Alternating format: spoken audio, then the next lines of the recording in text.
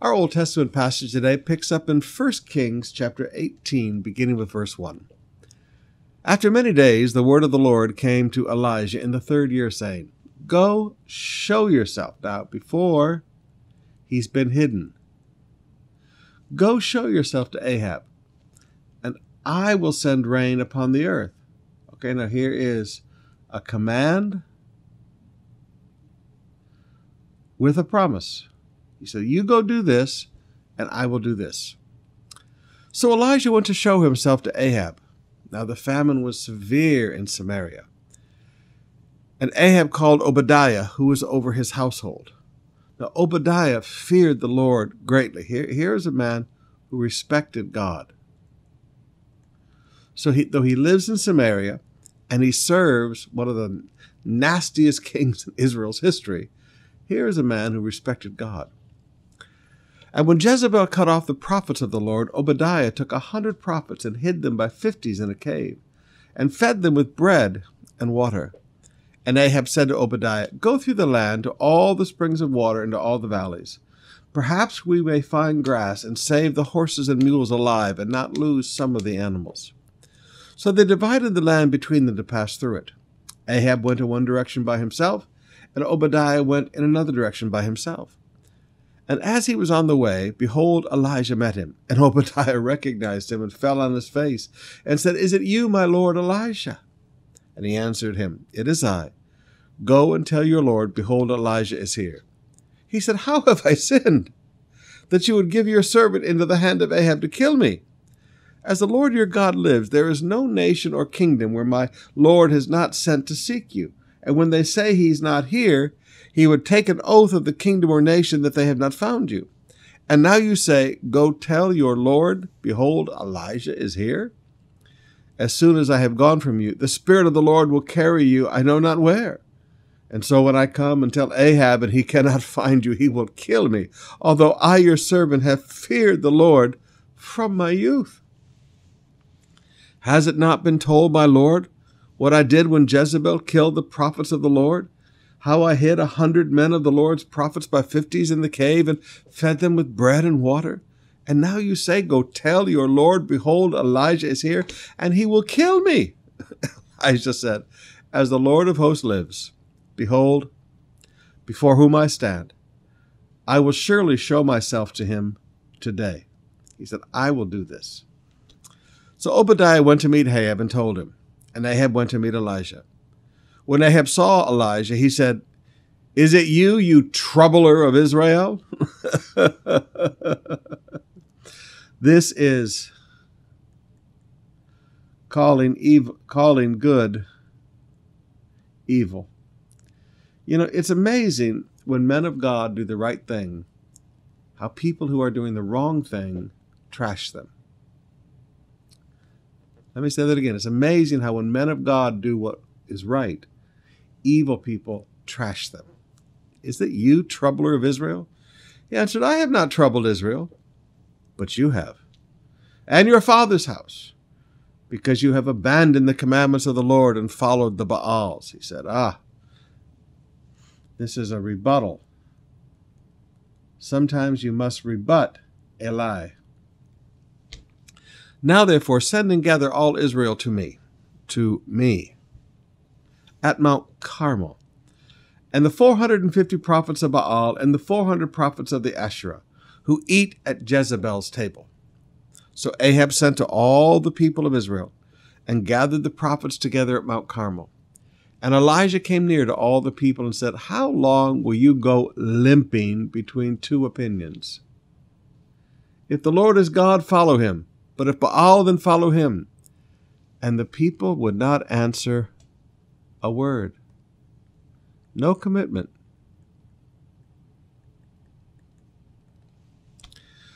Then Elijah said to the people, I, even I only, am left a prophet of the Lord, but Baal's prophets are 450 men.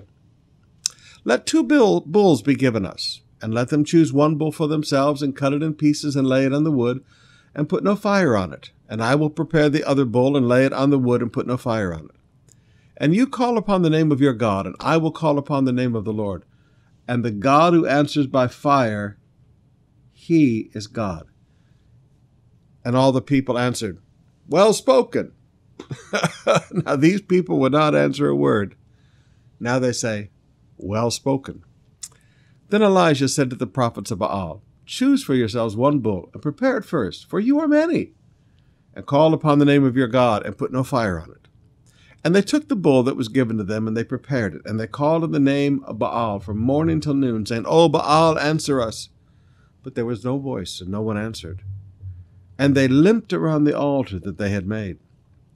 And at noon Elijah mocked them, saying, "Cry aloud, for he is a god. Either he's musing, or he's relieving himself, he's going to the toilet, or he's on a journey, or perhaps he's asleep and must be awakened." And they cried aloud and cut themselves after their customs with swords and lances until the blood gushed out upon them. Now, this is cutting. Now, young people, straight up talk. This cutting, this is demonic worship. This is somehow trying to get demons to answer you. Young people, please, no cutting. As a Christian, this is not something we do. They cut themselves. It was part of their worship. Young people, no cutting. And as midday passed, they raved on until the time of the offering of the oblation. But there was no voice. No one answered. No one paid attention. Then Elijah said to all the people, "Come near to me." And all the people came near to him. And he repaired the altar of the Lord that had been thrown down. He repaired a real altar. Now sometimes people say, "Why at Mount Carmel?" He repaired a real altar. There was an altar of God there. Elisha took 12 stones according to the numbers of the tribes of the sons of Jacob, to whom the word of the Lord came, saying, "Israel shall be your name." And with the stones he built an altar in the name of the Lord. And he made a trench around the altar as great as would contain 2 seahs of seed. And he put the wood in order, and he cut the bull in pieces, and he laid it on the wood. And he said, "Fill 4 jars of water and pour it on the burnt offering." And then he said, "Do it a second time." And they did it a second time. And then he said, "Do it a third time." And they did it a third time.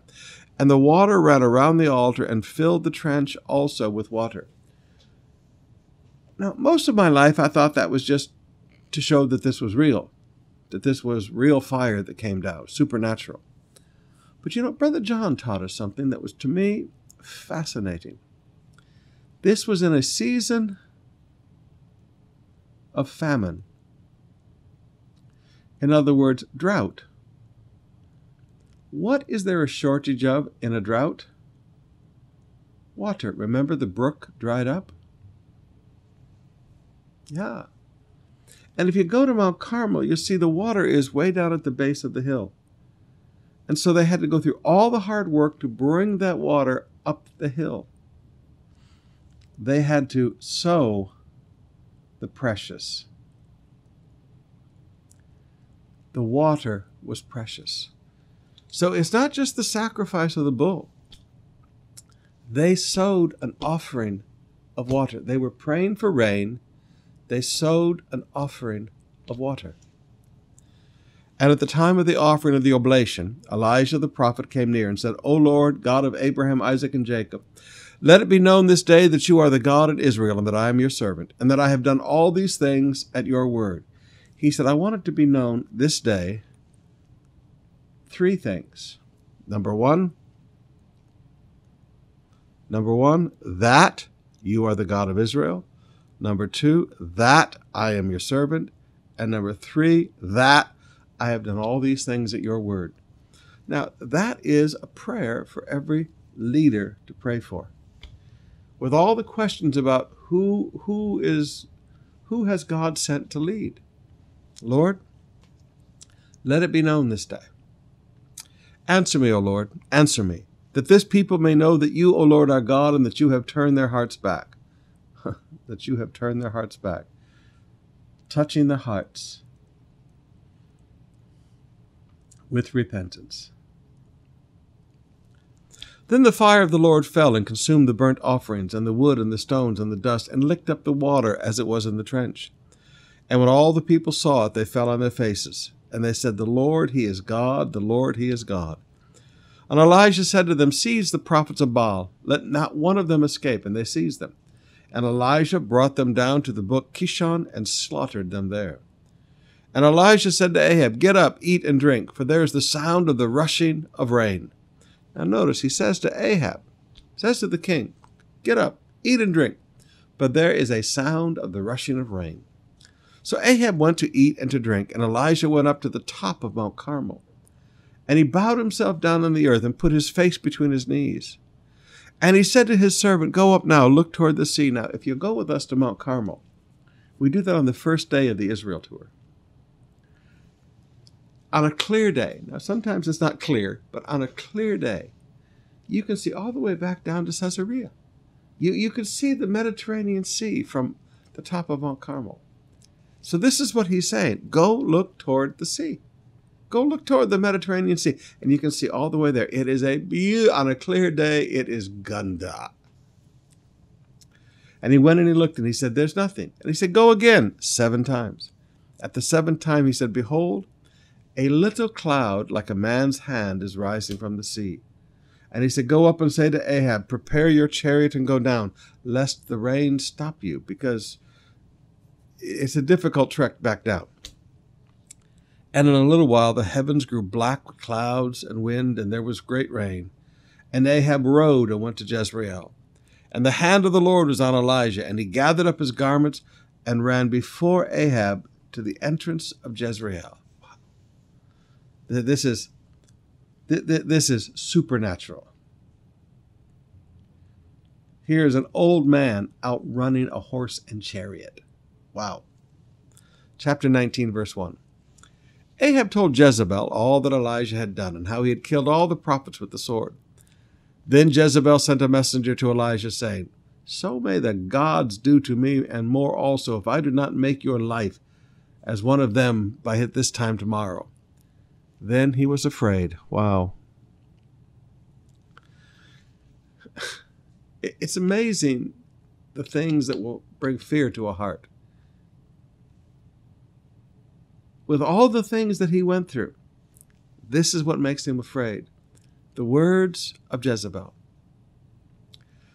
And he arose and ran for his life and came to Beersheba, which belongs to Judah, and left his servant there. But he himself went a day's journey into the wilderness and came and sat down under a broom tree.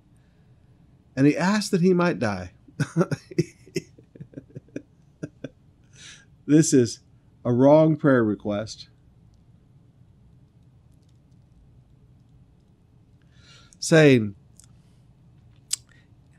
"It is enough now. O Lord, take away my life, for I am no better than my fathers." And he lay down and slept under the broom tree. And behold, an angel touched him and said, "Arise and eat." And he looked, and behold, there was at his head a cake baked on hot stones and a jar of water. And he ate and drank and lay down again. And the angel of the Lord came a second time and touched him and said, "Arise and eat, for the journey is too great for you." And he arose, and he ate, and he drank. And he went in the strength of that food 40 days and 40 nights to Horeb, the mount of God.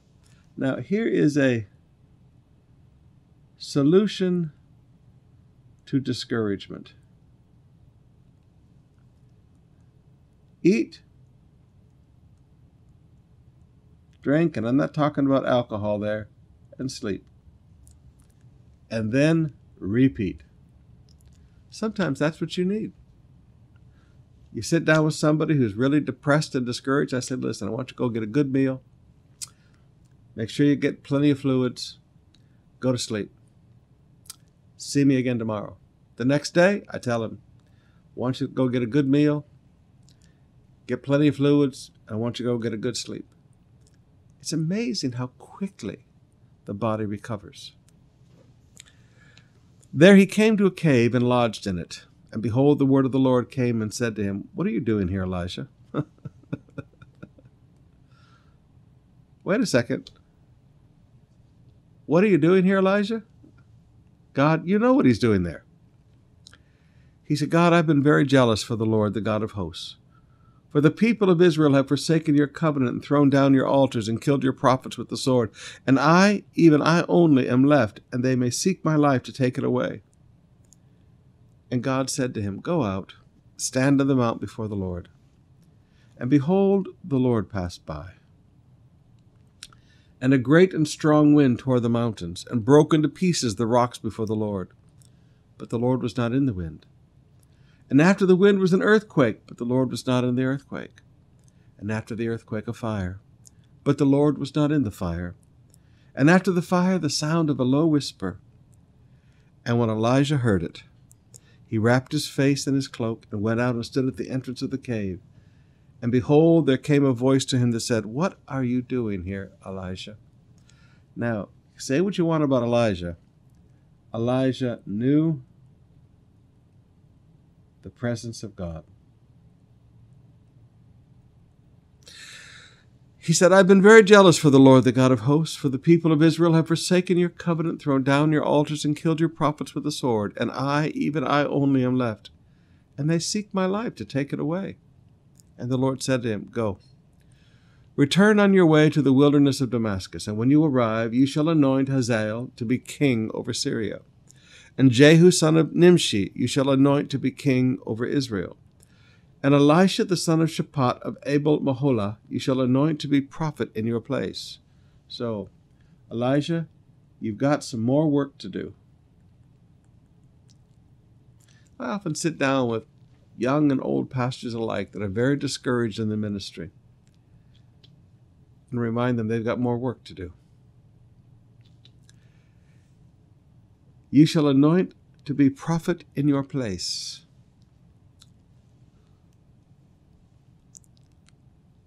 God saw Elijah had reached his limits.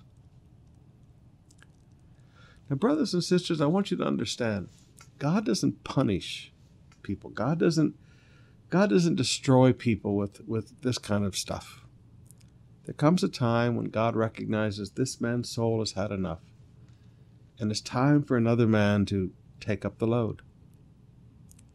He said, And the one who escapes from the sword of Hazael shall Jehu put to death, and the one who escapes from the sword of Jehu shall Elisha put to death. Yet I will leave 7,000 in Israel, all the knees that have not bowed to Baal, and every mouth that has not kissed him. Have you ever noticed people like to kiss idols?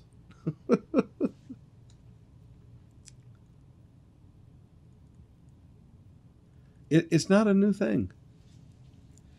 And he left the oxen, and he departed from there and found Elisha the son of Shaphat, who was plowing with 12 yoke of oxen in front of him.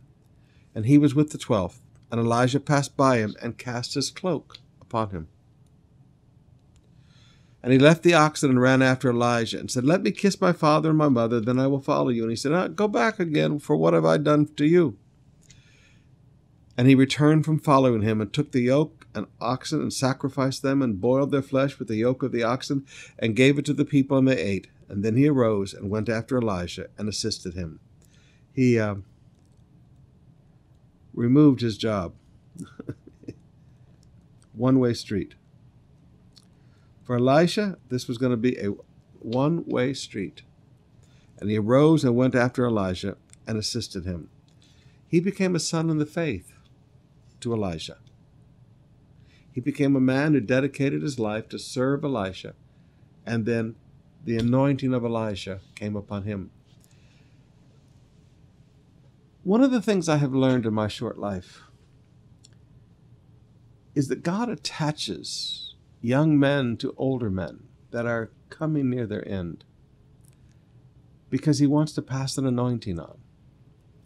But too often today, people don't want to be sons. They in their arrogance, I don't know what's with some of these guys. Now, if you ask me, a lot of the things that have happened in my life is because I attached myself to older men. I attached myself to incredible men of God, and I have no idea why those doors ever opened, but they did. And I was always faithful to those men and served those men. And it's amazing how the anointing that those men had on their life still flows in my life today. I wouldn't say I have 100% of their anointing. I'm not saying that. But I'm saying that there is a measure of the anointing that came because I pursued and I served those men. Some of you young pastors today, you need to quit looking at the ministry as a profession and realize that there is an anointing that comes from relationship. The 12 followed Jesus.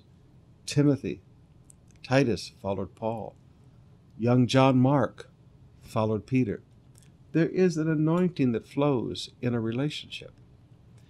So rather than look at the ministry as something, and I hate the word mentors, quit looking for mentors and start looking for men of God that God will join you with. All right, let's open up our hearts and spend some more time in worship.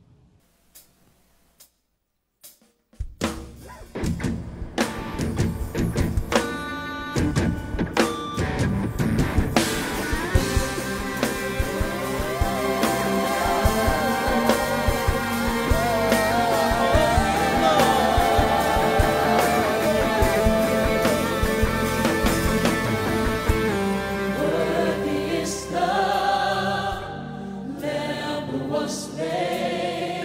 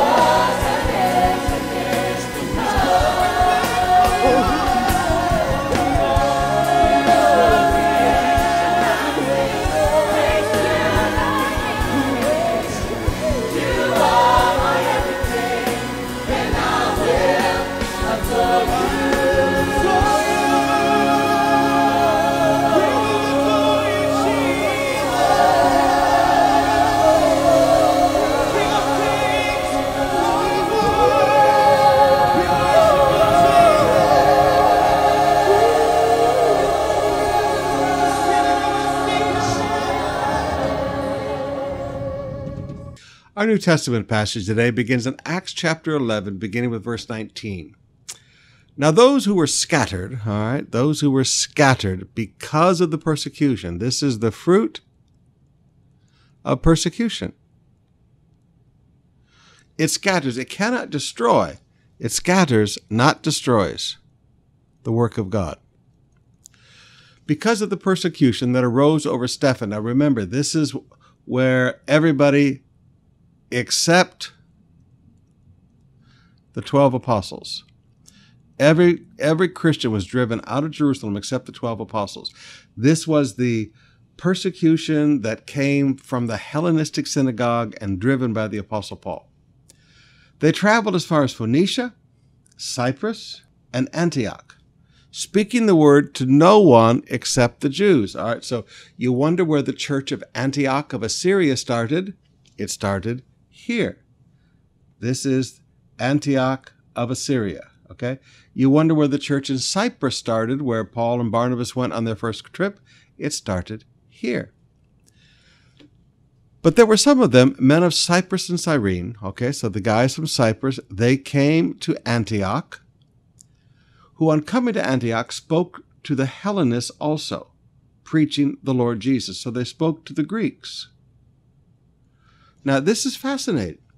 So the church in Antioch of Assyria, where Paul and Barnabas pastored together, there in Acts 13, this church at Antioch of Assyria that became Paul's home church was actually started by the church of Cyprus. And the hand of the Lord was with them, and a great number who believed turned to the Lord. All right, so this is Gentile church birth. The Antioch of Assyria church was the first great birthing of a Gentile church. And the report of this came to the ears of the church in Jerusalem, and they sent Barnabas to Antioch. And when he came and he saw the grace of God, so the grace of God, grace can be seen. He was glad and exhorted them all to remain faithful to the Lord with steadfast purpose. All right, so you see grace, and you exhort them to remain faithful with steadfast purpose. We gave you a big sermon on that not too long ago. For he was a good man. Barnabas was a good man. Barnabas means son of encouragement. He was a good man. Number 2, he was full of the Holy Ghost. Number 3, he was full of faith. And a great many people were added to the Lord. So a good leader brings harvest. A good leader brings harvest. Now, bad leaders don't know how to bring in a harvest, but good leaders bring a harvest. So Barnabas went to Tarsus to look for Saul. Why? He needs someone to help him with the Greeks, okay? Saul is an obvious choice. Saul was a Greek scholar. He was not just a scholar of Gamaliel, he was a scholar of the Greek things. He understood the Greek languages. And remember, this whole church here is among the Greeks. He needed someone who was really good with the Greeks. This is how to choose an assistant pastor. And that's how Paul started. He started as an assistant pastor. He's either a prophet or a teacher there in the church of Antioch. So how do you choose? Someone needed. You choose somebody that is needed for the work. Remember, Barnabas was not a Greek speaker. Barnabas was a Jew. And when he found him, he brought him to Antioch. And for a whole year, they met with the church and taught a great many people. And in Antioch, the disciples were first called Christians, which means like the anointed one. Now, in those days, prophets came down from Jerusalem to Antioch. So there were prophets in the church in the early days. And one of them, named Agabus, stood up and foretold by the Spirit that there would be a great famine all over the world. This took place in the days of Claudius. That would have been around, 39 AD. So the disciples determined, every one according to his ability, to send relief to the brothers living in Judea. So the disciples determined, according to their ability, to send relief. So prophecy did not say to give. It just foretold an event. So there was no prophecy saying, "Thus says the Lord, thou shalt give 5,000 pesos." There was no prophecy. Simply, there's a famine. And then the disciples decided. It is a decision in response to prophecy. But it was not directed prophecy. Prophecy is never directive in the New Testament. So they did it, sending it to the elders by the hand of Barnabas and Saul. So Saul goes back to Jerusalem now to bring an offering. About that time, Herod the king laid violent hands on some who belonged to the church, and he killed James, the brother of John, with the sword. And when he saw that it pleased the Jews, wow, it pleased people that a man of God was killed. Wow. He proceeded to arrest Peter also. He said, "Hey, these people like this. I'm trying to get everybody together here." This was during the days of unleavened bread. And when he seized him, he put him in prison, delivering him over to 4 squads of soldiers to guard him, intending after the Passover to bring him out to the people. So Peter was kept in prison, but earnest prayer was made for him by the church. Earnest prayer. Kept in prison, prayer. How do you face a problem?